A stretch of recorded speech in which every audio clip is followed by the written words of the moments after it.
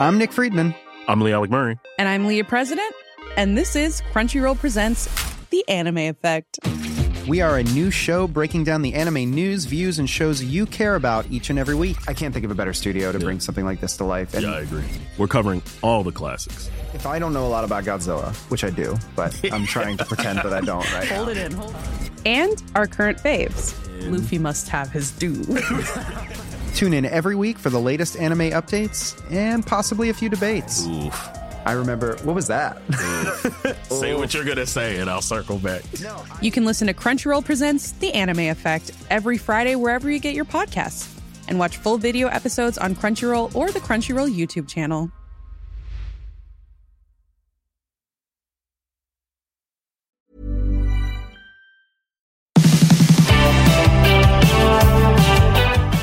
Today on the show, we're basically a panel of psychologists and we're talking about Just for today. the psychology of investing.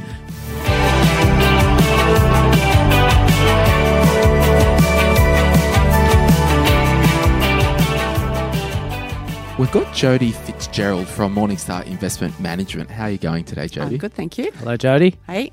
So Jodie did an episode with me a couple of months ago about ethical investing, and I wanted to get back on the full show so we can deep dive, spend an hour or so, and go narrow and deep into behaviours, why we do things with our money, blah, blah, blah, and to try and get some free counselling for John.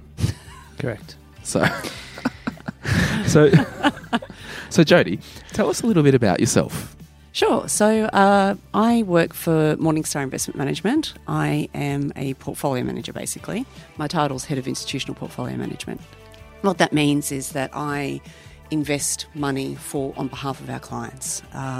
Morningstar globally, we have very different businesses. We have ratings businesses, data businesses. I work in the asset management part. Globally, we manage $281 billion on behalf of clients, which includes, pension funds, individuals, advisors, etc. Sweet. It's a reasonable amount, isn't it? It's a fair chunk. And that's probably half of your net worth, John. Yeah, close. So we're in John's private investor's office right now.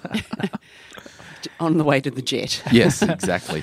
How's that, just quickly, how is that 281 billion spread across? Like, how many advisors would that be, or is that just too hard a question? That's probably too hard a question, to be honest, off the top of my head. But that's all the money, that's money we have globally, and it comes in from various different sources. Is there a head office in New York? Chicago. Cool. So let's get right into this. Are you excited, John? Oh, look, I'm excited. I love emotions and behaviours, so I'm really into this. I've got no emotion and poor behaviour, so this is going to be a good lesson for me. You're listening to My Millennial Money. If you're feeling generous and you want to rate the podcast, make sure you rate us either a 1 or a 5, because apparently no one knows that 2, 3 and 4 exist.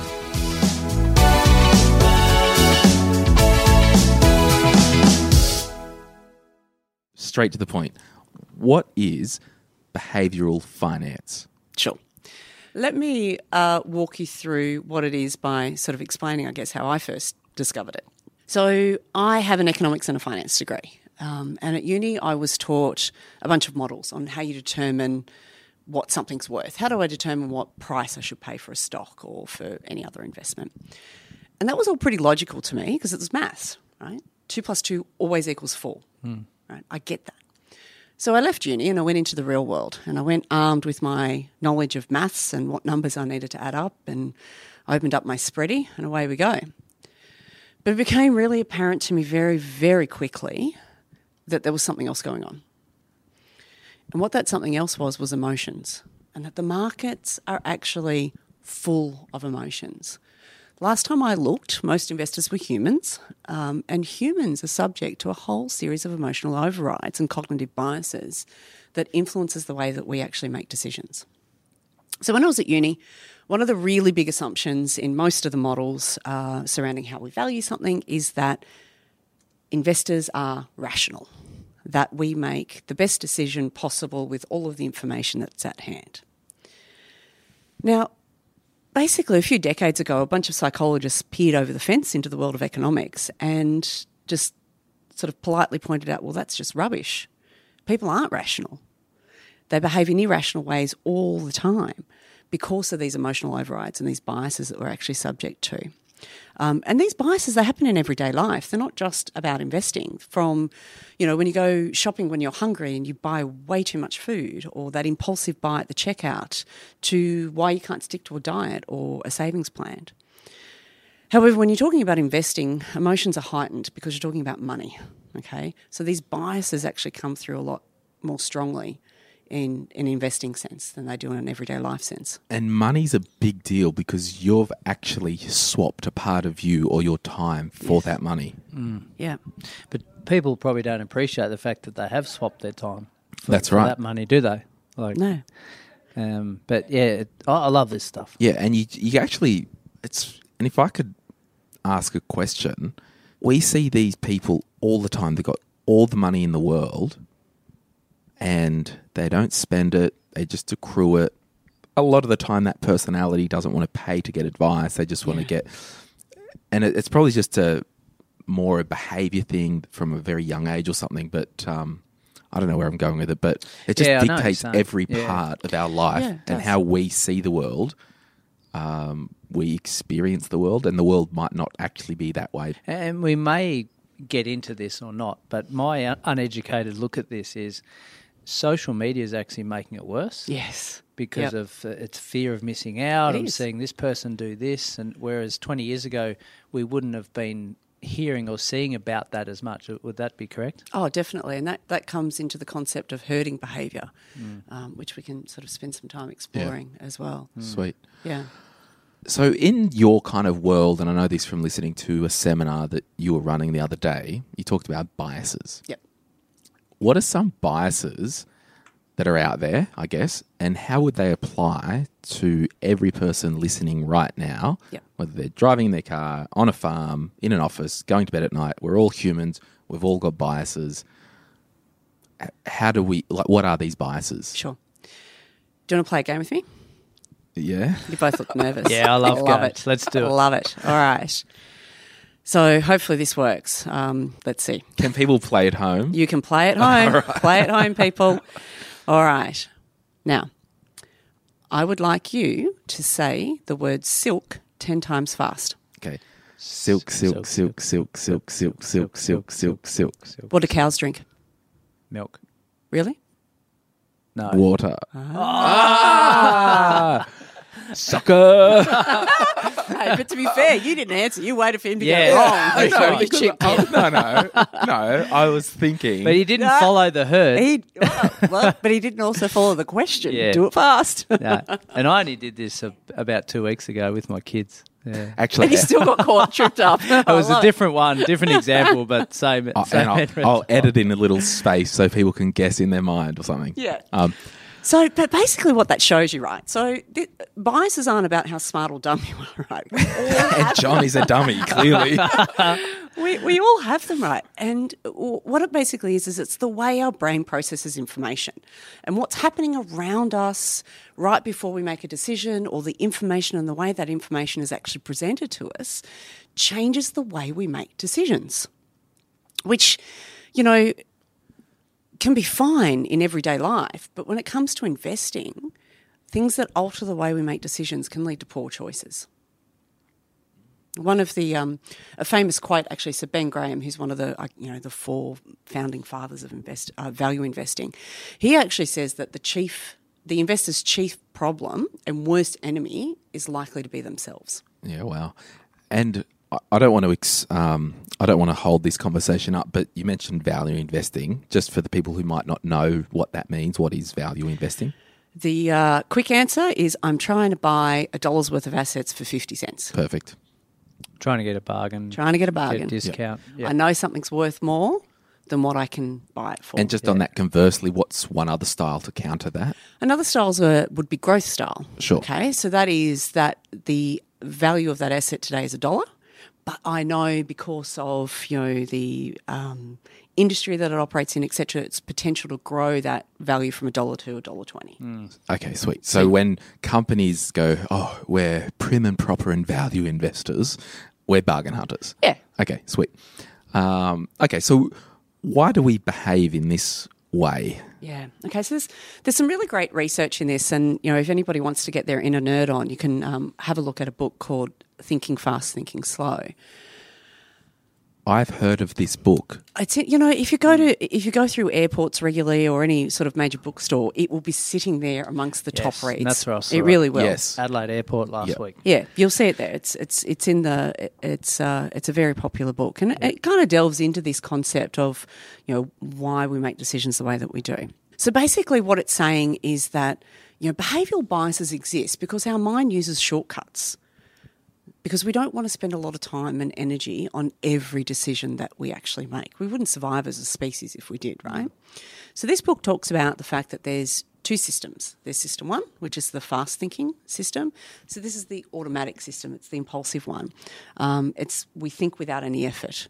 So for example, if I say to you, what's 2 + 2, you'll automatically say 4. Whereas you ask a child who's got less world experience and less experience with numbers, they'll sit there and they'll count on their fingers.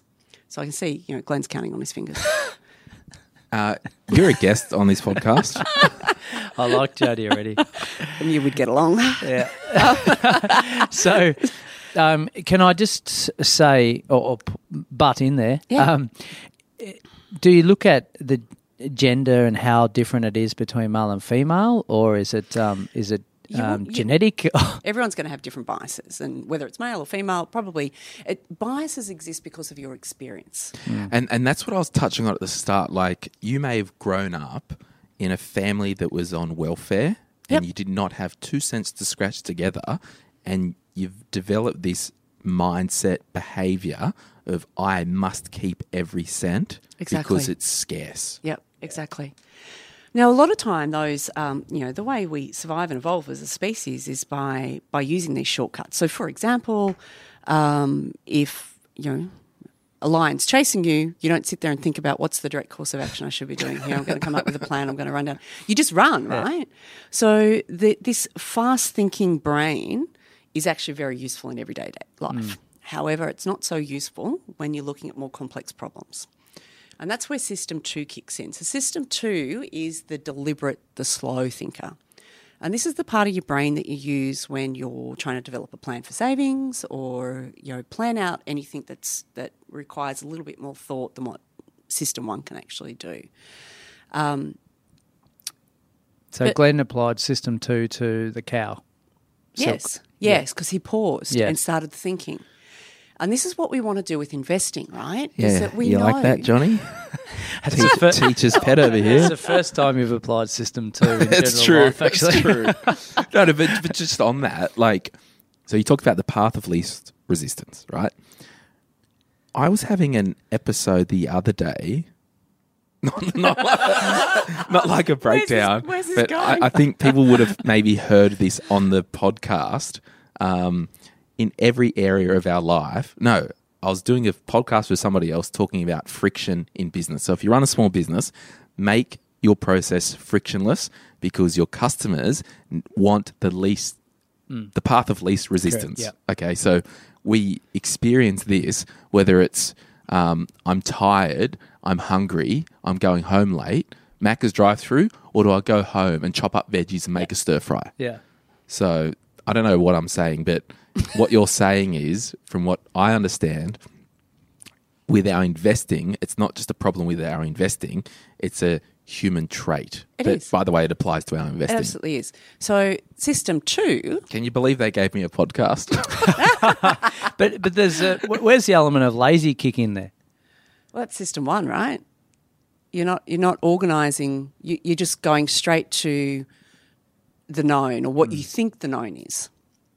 Okay. Yeah, so when you answered milk, you just went, I've just said it, done. Yeah. Silk milk. So I was lazy, yeah. Yeah. Well, it's not lazy. It's just that you haven't engaged system 2. Yeah. You've let system 1 rule the roost. Yeah. Which And a that's what- measured individual like myself operates in, John. I thought I was on Sale of the Century and I had to answer it first. Well, you listen to the instructions. Yes. Just saying. Thank you. Now, okay, system 2. So system 2, so that's what we want to apply when we're thinking about investing, right? We want to be rational. We want to have sort of really measured judgment decisions that we're making. However, the problem is we come up with these, fabulous models that I've learned at uni and what else on how we should actually determine what something should be valued at. But then system 1 kicks in and tries to confuse us because I've seen something else that was similar once before and this is how it worked, but everybody else is doing it and I'm going to miss out if I don't invest in this. Sounds like Bitcoin all over again. What's the new Facebook one? Libra? No. Libra, yeah. Which, if I relate it back to the property market, it's the boom. That's how a boom is created in the property world. Yeah. Yep, absolutely. And by nature, Morningstar is known, and the world that you operate in, as a contrarian investor. Yes. So we're a contrarian investor, and what that means is that we're a value contrarian investor. So we're trying to buy dollars worth of assets for 50 cents. To do that, though, sometimes we have to buy things that everybody else is saying, well, that's a dog of an investment. Because if people didn't think it was a dog of an investment, it wouldn't have been bidded down to 50 cents, right? So actually and this is why we spend a lot of time thinking about behaviour, because to be the person who steps into the market, picks up that asset for 50 cents, you've got to be psychologically resilient. And you've got to understand how your own behaviour can get in the way of that good decision. We all know buying $1 worth of assets for 50 cents is a good decision, but we don't necessarily always do it because some sort of fear or some sort of bias in our mind tells us it's the wrong decision.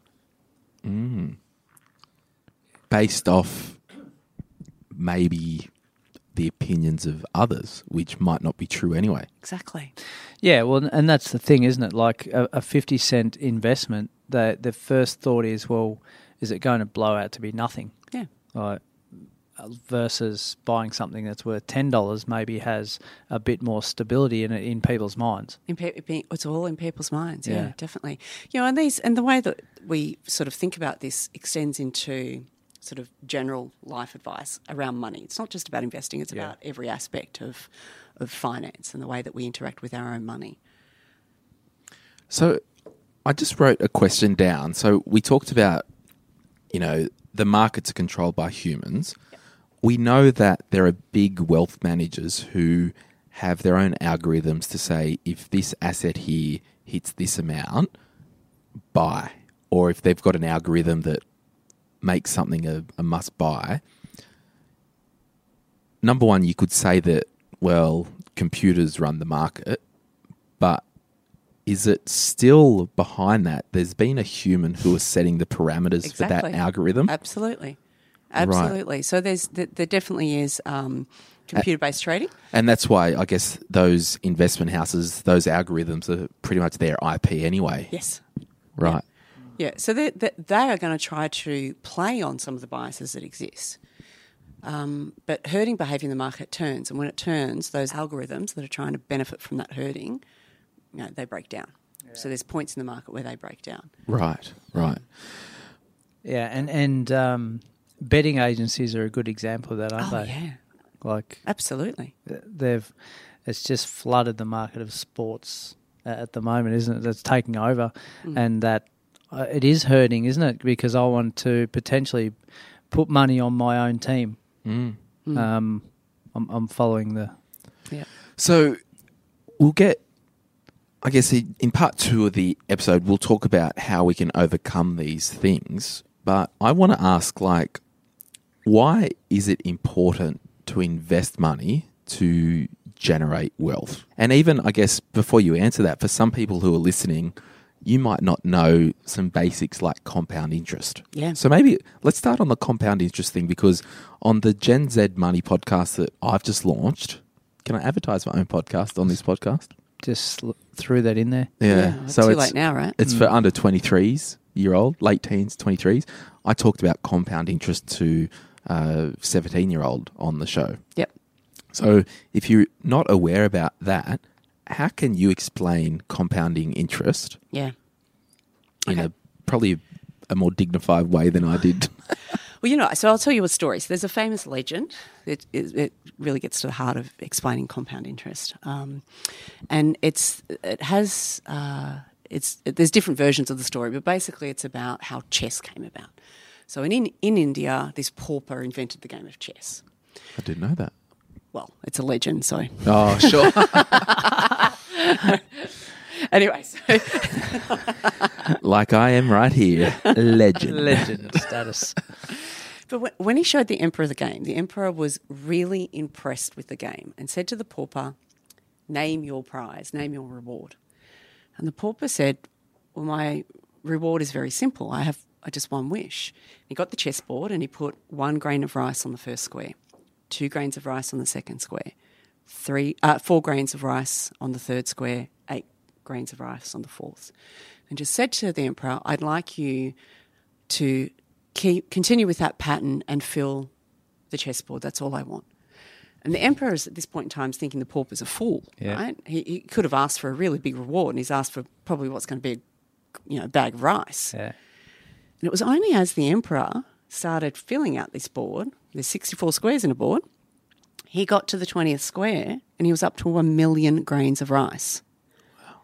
What the pauper asked for would have bankrupted the empire. Mm. That's how compounding works. If you don't believe me, you can do the maths around it. Mm. So let me do some maths for you in a sense that might feel a bit more real though. Okay, let's just say today. If you don't like rice. If you don't like rice, right? If rice isn't your thing. Love rice. Let's talk cold hard cash. Love cash even more. Me too.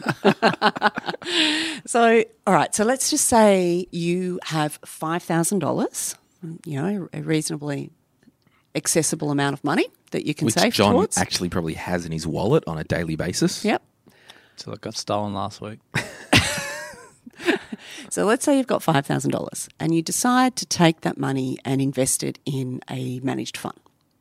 And that managed fund, on average, over time, will give you 8% per annum. There'll be ups, there'll be downs, but on average, you're going to get 8% every year. Now, to most people, that's going to mean nothing, right? Well, what's 8%, right? If you do the maths on that, so if you put that $5,000 away, earning 8% per annum on average, in 20 years' time, if you do absolutely nothing, don't add any more money to it, just don't touch it and allow that interest to accrue and compound, that money will be worth $23,305. If you leave that same $5,000 for 40 years, it's worth $108,000. In today's dollars? In today's dollars. Yeah, and just on that, like when you see projections advertised on TV, they might say, invest $10,000 today, and in 20 years it will be worth $1 million. Yeah. What they're doing, they're using an inflated amount. Is that correct? No. No? Can you have Well, Jody it's here simple keep maths, you on mate. track? It's simple maths. No. right? But do you know, like when you do financial projections, Yeah. you can use future dollars or today's dollars. In my financial planning business, I'll always use today's dollars so it feels more relative. Yeah. So that's today's dollars. So the way you would make that look like future dollars is you would incorporate inflation. Into the Inflation. equation, Yes, thank right? you. But just in terms of just today's dollars, that's what it would turn Yeah. into. So it's the old. I saw something a few years back where, do you want $10,000 now, or do you want $1 compounded over 20 years or whatever it may be? And a lot of people would take the 10K now, right? Yeah. Because So that leads perfectly into a bias, which is the immediacy bias. yeah. Do you want to talk about that? Let's do that. Yeah, but before we do, I think I was hard done by just then, and I just want to Only just then? Yeah. If you are seeing a financial advisor or anyone, and they are doing projections for you, always ask for the projections to be in today's dollars, Yes. and not have inflation or CPI built into those projections. Yeah, because that does change. Because the way what it will can look. do is it can say, we're going to grow your $10,000 to $1 million in 20 years. Yeah. Well, no, we're going to grow the $10,000 to $68,000 in actual real dollars. Yeah. And then it might end up being, $50,000 more, but it will have inflation, blah, blah, blah. Yeah. But using that example I just gave you, so $5,000 compounded at 8% per annum for 40 years gives you around $108,000 in today's dollars terms. Yes. Now, what you can buy for $108,000 in 40 years' time might be different to what you can buy today. Yes. So that's basically what you're talking about there is the impact of inflation. We don't know really what things are going to cost That's in right. 40 years' time. Yeah. So it's a bit more real to have it in today's terms. Yeah, perfect. Hey, I know I crap on all the time about getting our foundations in place, but our personal protection plan is something you need to do today. I know many of our listeners have got this set up, but if you're one of them and haven't already, go to sortyourmoneyout.com, click Get Help, and I'll put you in touch with someone who can guide you through. Generally, there's no cost to have an initial chat. And if you're young, fit and healthy, you need to get this stuff in place today. If you've got a family and you're not covered, hey, what if you freaking died? I'm not messing around. You need to get insured. Do it now. And anyone that I refer you to will do it the same way that we teach and we talk about here. And that advice provider, wherever you are in Australia, are happy to have a complimentary discussion with you at no cost to see where you're at and see if they can help. So what have you got to lose? Have a chat today. Jump on to sortyourmoneyout.com and click Get Help. Before we get into the immediacy bias, I guess, if I was to give your listeners a couple of pieces of advice, it would be spend less than you earn, take advantage of your age, take advantage of compounding, put money away today. The more money you can put away today, even if it's only small amounts, when it compounds over time, it has a really big impact on your wealth. So try to put away 10 or 15% of what you actually earn. But don't just save, invest, because you're not going to get 8% in the bank. No. You have to invest to build wealth. Okay, so now you're going to answer my question. Why is it important to generate wealth? Absolutely. Okay. Absolutely. So take advantage of your time frame and actually invest. Now, these are pretty basic,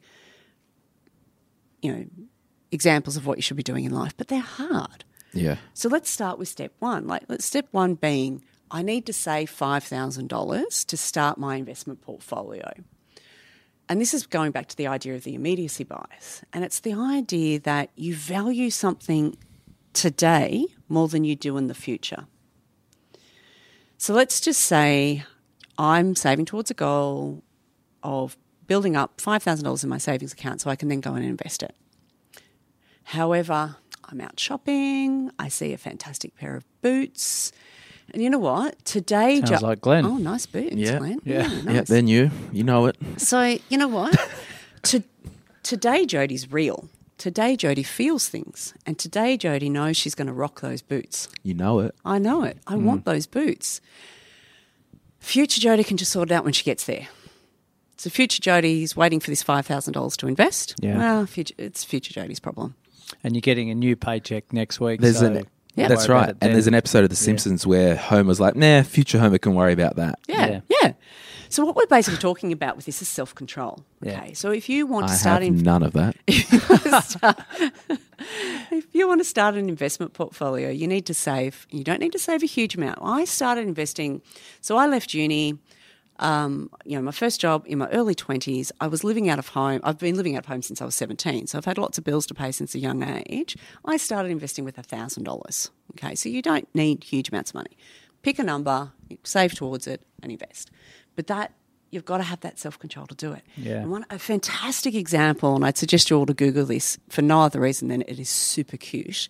A famous example of an experiment around immediacy bias and self-control is called the marshmallow experiment. Yeah, love it. So cute. I'm going to get the YouTube clip and I'll put it in the show notes of the podcast. Awesome. Have a look at it, because what happens is, right, they get a bunch of young kids and they put them in a room and they put this ginormous marshmallow in front of them. And the person running the experiment says, now, I'm going to leave the room and I'll leave you here with this marshmallow. You can have the marshmallow, but if you wait until I come back, I'm going to give you another marshmallow, so you can have two. But if you eat it, you can't have the second one. And they leave the room. They film the kids, and oh my God, you should see these kids. They're sitting there and they're smelling it and they're caressing this marshmallow. Some of them are like hand over their eyes, trying desperately not to look at it, trying to distract themselves singing. Other kids just hang it and they're in straight away. Into it. Door's barely shut and they're into that marshmallow. But it's that idea of self-control and avoiding being drawn into the emotional decision. I had to learn this the hard way.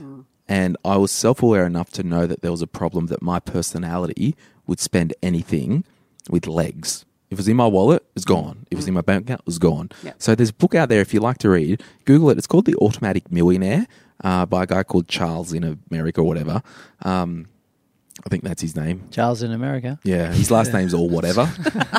In America, I've never heard that saying before. So the premise is, and that's why we crap on all the time about my cash flow course and spending plan and having different accounts with different banking institutions. So on my iPhone here, I've got UpBank that I automatically transfer an amount every week to UpBank from my St. George offset and all that.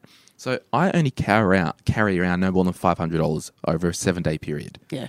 Because it just removes that temptation. Yep. So I can't go and have an aneurysm because for me, Jody, and a lot of listeners know this, the penny dropped for me a couple of years ago. I was shopping up here at DJ's. I went home one day with the $1,200 Apple Watch. I woke up that morning not planning on having an Apple Watch. No, yeah. And that was a problem. So I had to... But didn't you do that last week with a pair of RMs? Yeah, but they were... It wasn't 1,200, it was only 600. Yeah, and they were a gift, John. Yeah. Someone actually bought me a $550 pair of RM Williams. Wow. Oh, that's cool. Dirty Mike from the podcast. Oh, it was a Dirty Mike. Yeah. Yeah. But within all that, you've got to remove yourself. Yes. I had to remove my behaviours from my whole money equation. And watching these kids do it, you can see themselves trying to remove themselves from the marshmallow. Yeah. They're trying so desperately not to think about the marshmallow that's sitting there in front of them.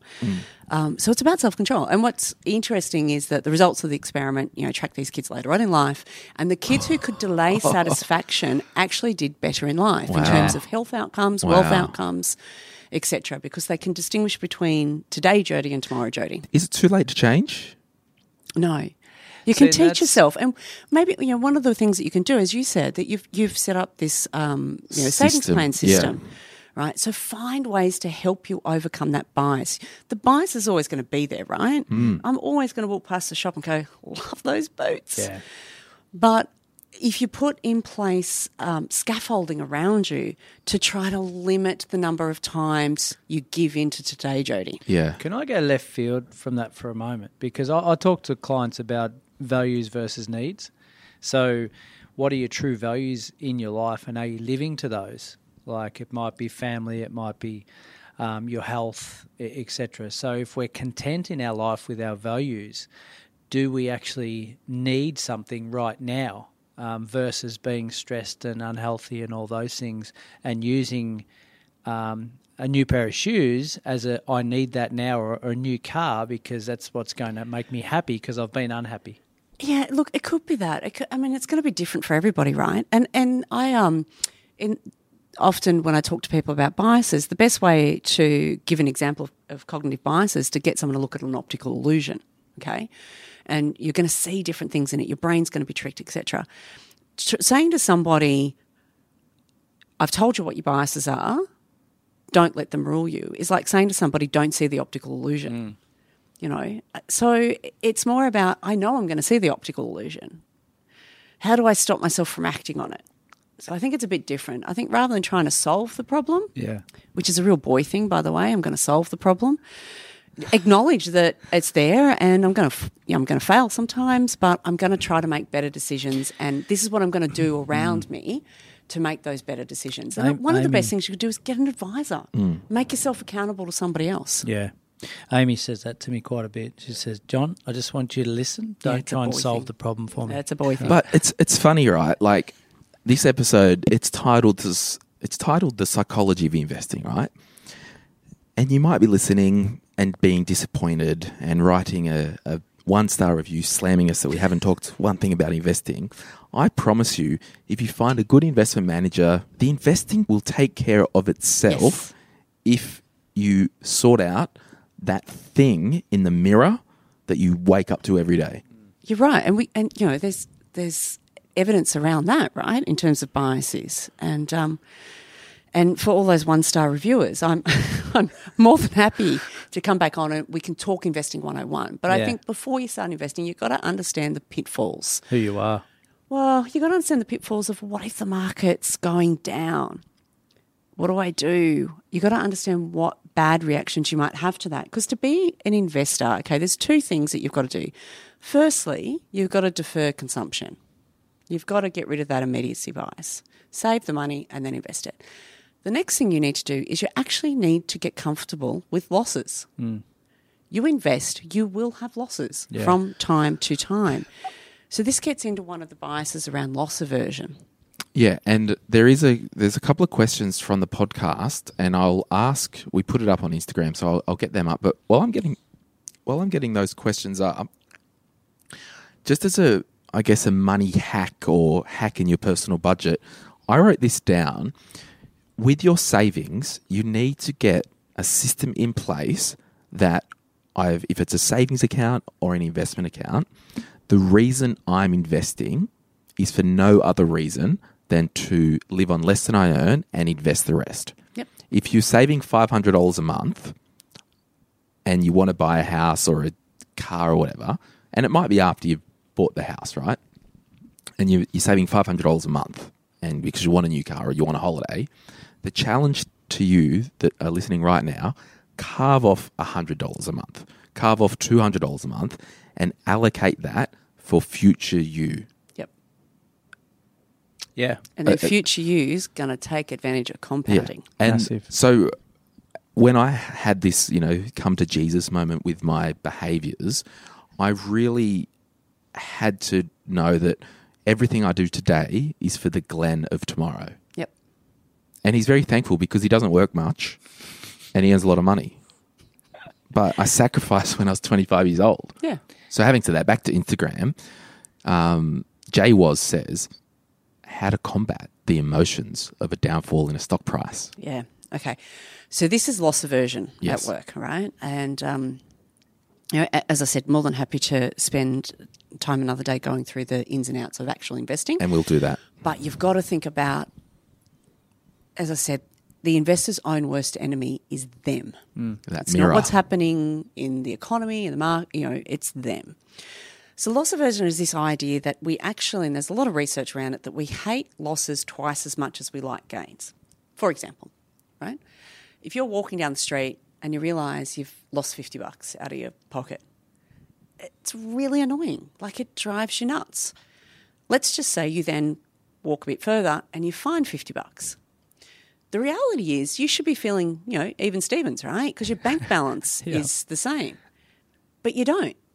Because you feel, it's a feeling. Yeah. You're still annoyed that you lost the $50. Yeah. If you found $100, the euphoria of the $100 will outweigh the loss of the 50. Yeah. Okay. So what that means is that we actually value things that are ours, all right, more than things that we don't own, which is why when you're dealing with money, loss aversion is a really powerful emotion. And do you think you can overcome that? So the way you can't overcome it, everyone's going to hate losing $50, Yeah. right? But again, it comes down to how can I put things in place around me to avoid making bad decisions, okay? And the one thing that you can do is look at your investments less often, okay? And we've done a study on this, right? If you actually, let's just say you invest in the US stock market, and if you look at what the US stock market does every day, 46% of the time you will see losses. Yeah. Yeah. That will drive you nuts. Yeah. And you're likely to make the wrong decision at the wrong time.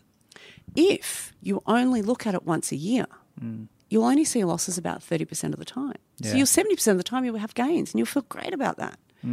So it's about over-interacting with your investments. And there's a study, it's a famous study, and you can look at it online called the Delbar study. And it actually has a look at the experience or the return earned by the market versus the return that's earned by the average investor in the market. And there's actually what's called the behaviour gap. So it's not what we invest in that determines the end result.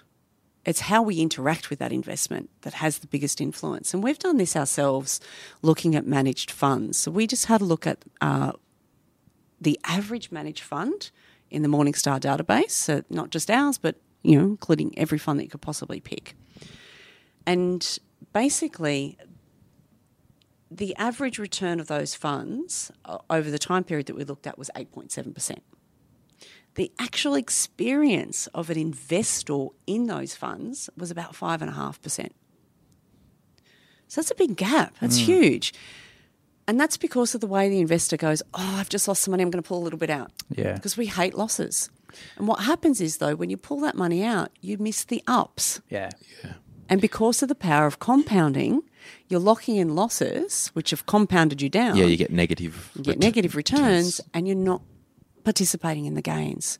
So one of the things that you can do to the psychology of dealing with market losses is actually there's a fine balance between over-interacting and interacting enough with your investments. You need to understand where you're at, how you're positioned. Am I in something that I actually think is genuinely, am I investing with a manager that I think is smart? Yeah. And, leave my money with them and give them time to deliver me the returns. Because if you planted a tree tomorrow, you're not going out there in 3 weeks' time ripping it up to see how deep the roots are. No. And like my investment bond that I pump money into every month and my super that I pump money into every month, I can't tell you the last time I logged in to check how much was in there. Yep. Yeah. And I've always been told this as well. It's investing works, people don't. So people make the mistakes, don't they? So and it gives more strength for long-term set and forget, out of sight investing, opposed to trying to pick the markets, flip investments. And don't day trade. Yeah. For God's sakes, don't day trade. Yeah. And I've always said to my clients, I outsource the investment management to a team of 92 people in the city who do it every day. I'm not sitting there and picking your damn stocks. No. That's not my job. My job's to keep you accountable to your goals and aspirations. Yep. And if I can go back to Instagram before we wrap up, because we've probably got about 15 minutes, if that, because I've got a hard 12:30. Yep. We'll do 2 more biases then. Yes. Herding and confirmation. Yeah, sweet. And this might lead into it, actually. Ellie on Instagram, she asks, what type of shares should you buy if you are looking for a reasonably safe investment? You see, Ellie's asking that because of loss aversion. She doesn't want to lose money. Right. So she's already got a bias. She's got a bias she's probably not aware of. None of us want to lose money, right? No, Let's that's get right. that straight from the outset. The reality is, if you're going to invest in the market, you have to get comfortable with the fact that the market goes up and it goes down. Yeah. What you need to do is make sure that the investments that you take, you've engaged System 2, you've done some really good research into these professional people I'm going to hand my money over to, all these stocks that I'm going to invest in, good quality, and if I stay the course, hold the line, I should get a good return over time. I've got, because I'm basically a genius, okay, guys, go with me, I've thought of an analogy. Don't look at me like that, John. He's trying to go with you. He's trying to fight his so biases. You've just purchased a solar panel, right? Yeah. With the idea that it's going to charge this battery to power my house while the sun's shining. Every freaking day, there's probably about 12 hours where that's not producing a return, those panels. Yep. But the power is still in the battery and supplying your house, but you just don't see that the input is going up and down. Yeah. So it's kind of like if you were, and I kind of would use this analogy to older clients who are on their pension, hey, let me do the worrying about the ups and downs. I can just guarantee there's going to be $1,200 a week in your bank account. Yep. Because you've got to let the thing do its thing. Yeah, exactly. So that was a horrendous analogy, but... thanks for putting that genius spin on the podcast. You're welcome, John. So what are the other 2 little things? So let's talk about herding behaviour, because that's the hype, right? Another great shortcut in life is that we look at past experiences, or we look at what other people are doing and what they're doing smart, so I'm going to do it as well because that's getting them by, it'll get me by. Great example, you're in a building, and you see everybody running for the exit and someone shouts fire, you're going to run. You're not going to wait until you smell the smoke or see the flames. That herding behaviour is important for a whole bunch of reasons, but it's not when it comes to investing at all. What we find is, so the way we invest here at Morningstar is that as I said, we're a value investor. We try to buy dollars worth of assets for 50 cents. We find over very long periods of time the market's pretty efficient. Most things are valued at what they should be valued at. However, that breaks down. And the theory behind that is called the wisdom of crowds, is that the theory of wisdom of crowds is that a group of individuals are better at making a decision than an individual themselves. And that's why the market tends to be reasonably well priced most of the time. So what's an example of the market's already have factored something in and then a result hit and then nothing really happened? Yeah, look, Brexit's probably a good example of that in the sense that the market had, already priced in that a result wasn't going to occur. Sweet. So then when it doesn't occur, the market didn't really move much. The wisdom of the crowd had worked. Things were fairly priced, Right. theoretically. Now, what happens is that the crowd's not always wise, right? And what happens when the wisdom of the crowds breaks down is that you lose diversity. So people stop having independent thoughts about where things should be valued and so forth, and they all just start to point in the one direction. They just start following each other. And a really good example of that would be the dot-com bubble. So we call it the dot-com bubble now, but at the time I was around and it was referred to as the new economy and the old economy. The new economy was this lovely world of the internet that was going to change and revolutionise the way we do everything. Bitcoin 18 months ago, what? Yeah. And the old economy were these, silly industrial companies that sell us things and, they're all going to go by the wayside. Anyway, so what happened is that there was such a frenzy that occurred in the market and that the crowd just started to follow. So what happened was a handful of people started making a lot of money investing in startup tech companies. Other people were looking at the fact, well, they must know something I don't know. So even though these tech companies that were IPOing actually had no revenue, the stock prices started doubling, quadrupling.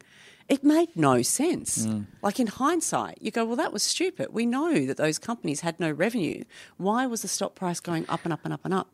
But the fear of missing out is that people kept jumping on board. And just a question on that, like the boom that we had with the cryptos 18 months ago, people were buying new coins that were floated which had no intrinsic value just because Bitcoin's going up. I'm going to get on this one and make $1 million. Same thing's going to happen. The reason why herding behaviour works is the whole, the fear of missing out. People are like, they've got to know something I don't know, off we go.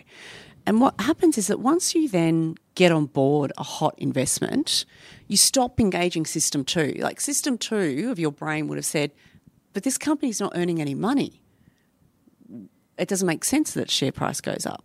You're engaging system 1 who's just like, yep, something's going on. And what you then do is you go down the path of confirmation bias. You try to find and only look at things that confirm what you're thinking. Is that similar to anchoring? It's a bit different. So I might get you to touch on anchoring after confirmation bias. Yeah, Sorry sure. to... Well, do you want to play a game for confirmation bias? Yeah. Let's see if this one works, all right? I'm look at you two. Look I'm at using system 2 competitive. this time. All right. Okay, I am going to give you a series of numbers that follow a rule. Okay? I want you to work out what my rule is. Okay. You can give me your own sequence of numbers that you think follows the rule, and I'll let you know if it does or it doesn't. I know I already failed this one, but go on. Ready? 2, 4, 6. So you can ask me, give me a sequence of numbers. The sequence is it's going up by 2s. What you need to do is give me a sequence that you think follows my rule, and I'll tell you if it does or it doesn't. Okay. And then you can guess the rule. Okay. 8, 10, 12. Follows my rule. Going up by 2s. That's not my rule. Okay, can I do one? 96, 12, 2. Not my rule. 1, 5, 3. Not my rule. Can we tell you our rules for the listeners?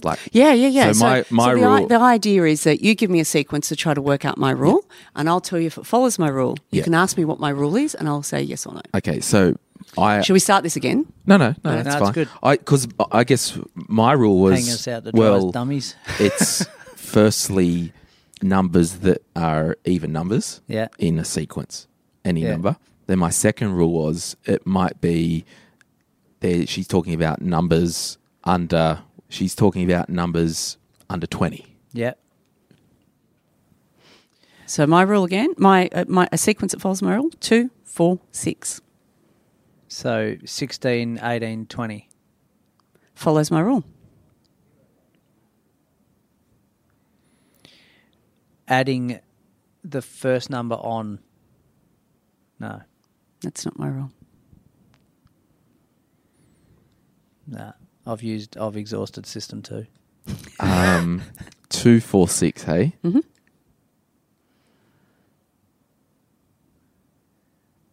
The engineers listening will get this. I know. Everyone's thinking, what's with all the dead air? You have to edit. Yeah, no. Can you shoot us now and put us out of our misery? Okay, so the rule is it's just numbers that go up in ascending order. But what happens We is that overcomplicate you overcomplicate it, Yeah. right? People look at and what will often happen if you actually Google this experiment, you'll see people record, and it's hilarious, right? Because I'll say 2, 4, 6, and they'll go, they'll use the whole going up by 2 or doubling the number, etc. But what they do is they keep trying to confirm that they know what the rule is. Yeah. So rather than, and this is the trick of not following the herd, okay, look for why you might be wrong. You've got a rule in your mind that you think is my rule. You're looking for ways to confirm that you're right. And John could be selling your rule to other people based on his confirmation bias, Yes. which is not even the rule. So to avoid, going back to the question of how do you avoid the hype of the market, try to engage the system too.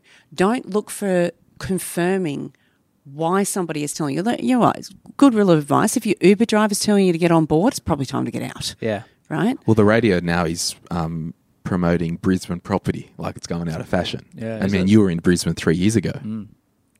How is confirmation bias different from anchoring? Okay. So anchoring is having a starting point that really changes the way you perceive the value of something. And the best example of this that we can all probably relate to is the TV show Deal or No Deal. Okay. If I walked up to you on the street and said, I would like to give you a cheque for $10,000, I'm fairly certain your answer is going to be yes. No strings attached. Here's 10 grand. Off you go. In the game Deal or No Deal, what happens is at the start of the show, they put up $200,000. You know, this is what you can win. Flashing lights, you know, everything to try to get you really excited about the idea of $200,000. You get, you know, to your first or second offer and the bank offers you $10,000. A rational person will go, I'm taking it. Yeah. I'm off. However, $200,000 is the anchor point for you. $10,000 looks crap compared to $200,000. So you don't take it and you keep playing. That whole show is based on actually benefiting from those biases and the way that you'll behave in those situations. Is that like the show Who Wants to Be Patronised by a Millionaire? Yeah, I guess No, so. but because realistically, no one on that millionaire show, they all walk away with 10 and 20 grand. Like it's actually rubbish and television. And the algorithms or odds, or call them what you are getting less the longer they stay in the game. And the reality is most normal human beings can't do probabilities that quickly in their head. But what they're anchored to is that they told me I could win 200,000. Yeah, the big prize. Yeah. Yeah. Well, I think we might end it there because I guess my key takes that it just confirms to me that you've just got to remove your behaviours, try and identify them. Identify them and put scaffolding around yourself to try to limit. You're going to have them, right? You're not going to get rid of them.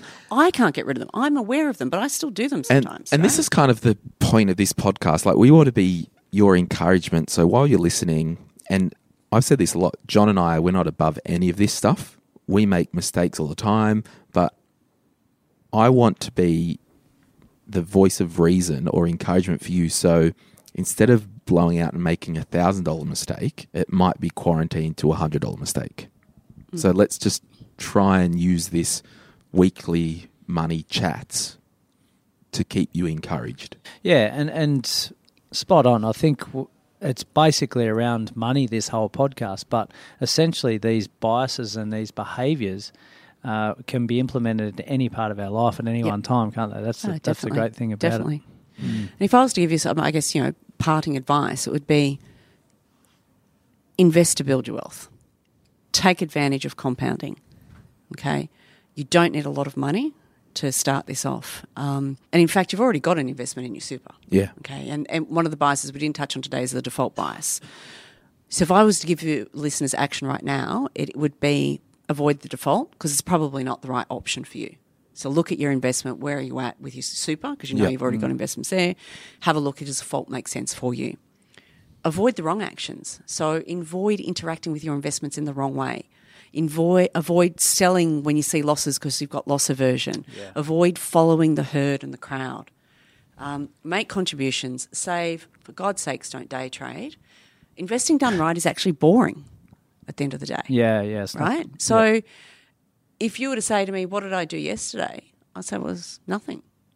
But my investments did well. Yeah. They're doing exactly what they should be doing. As I said, we can come back and talk about some of the key principles of investing. But before you start investing, understand how you may make bad decisions is probably the best thing that you can do for building your wealth. And nail the personal cash flow. Yep. Look after your own little $500 to $1,200 paycheck per week or whatever you get paid. Manage that well and start to get those habits in place first. So when you are investing for the long term, you're not having to go to that money to withdraw it because you haven't managed your own cash flow correctly to start with.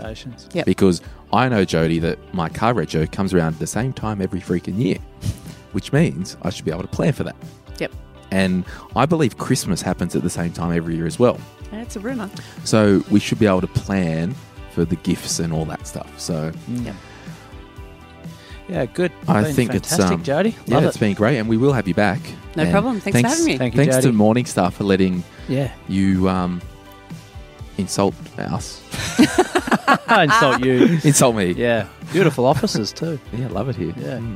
All right. Bye-bye. Bye. Bye.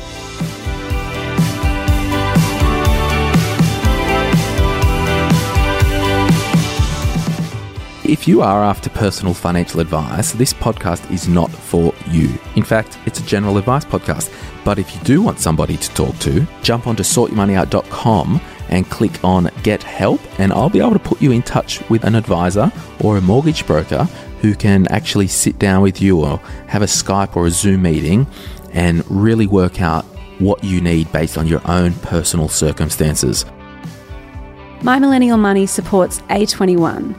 A21 is a non-profit organisation that exists to abolish slavery everywhere. These guys rescue real people from human trafficking across the world. If you want to learn more about how you can contribute to the fight against human trafficking, check out a21.org/AU. Remember, we hang out on Insta at My Millennial Money. If you're a regular listener, you're welcome to join our Facebook group. If you want more money hacks, be sure to subscribe to My Millennial Money Express. It's short money hacks, anywhere, anytime, right into your ears.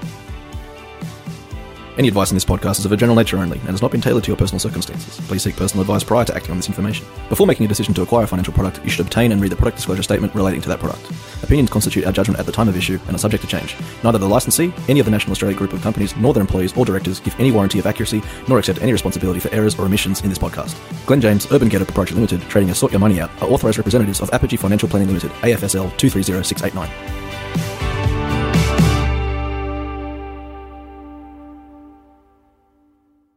I'm going to explain this, I guess, by way of how I came across understanding behaviours and the way that influences the way we invest. So I have an economics and a finance degree. Boring. Sorry. I'm living the dream here, mate. Do you ever use it? Theoretically. Okay, I'm going to be on my best behaviour and not interrupt. Yeah. I don't believe that. Glenn said to me on the way in, geez, I'm grumpy today. I'm in the worst mood. Awesome. I'm serious. Don't be intimidated by I'm that. in the worst mood today. It's horrendous. We'll have to put him in his Gets him place, up. right? Yeah, true. Okay, let's start that question again. We're not editing that out. I might put it at the end. No, because we've got to be serious. And I think I'm in a bad mood because I read some bad comments on Instagram today as well. After John calls, we talked this morning and we did an episode earlier and he wasn't there. and he's ripping into me I about. didn't rip. Well, what did you want me to listen to it for? Just for shits and giggles? Yeah. Yeah. Because you weren't on the episode and it's your podcast. It was constructive feedback, Yeah. Jodie. I thought That's overall what it was you should take that. And on I'm in the board. worst mood, and this guy's having a go at me, and I'm thinking, all right, calm down. And then I open Instagram, and freaking all these people having a go at me for doing a crap podcast. I just left 3 kids, and now I've got a 4th in, in the room. Right. All right, we're going to go from the top. So, Jodie, what is behavioural finance? Sure.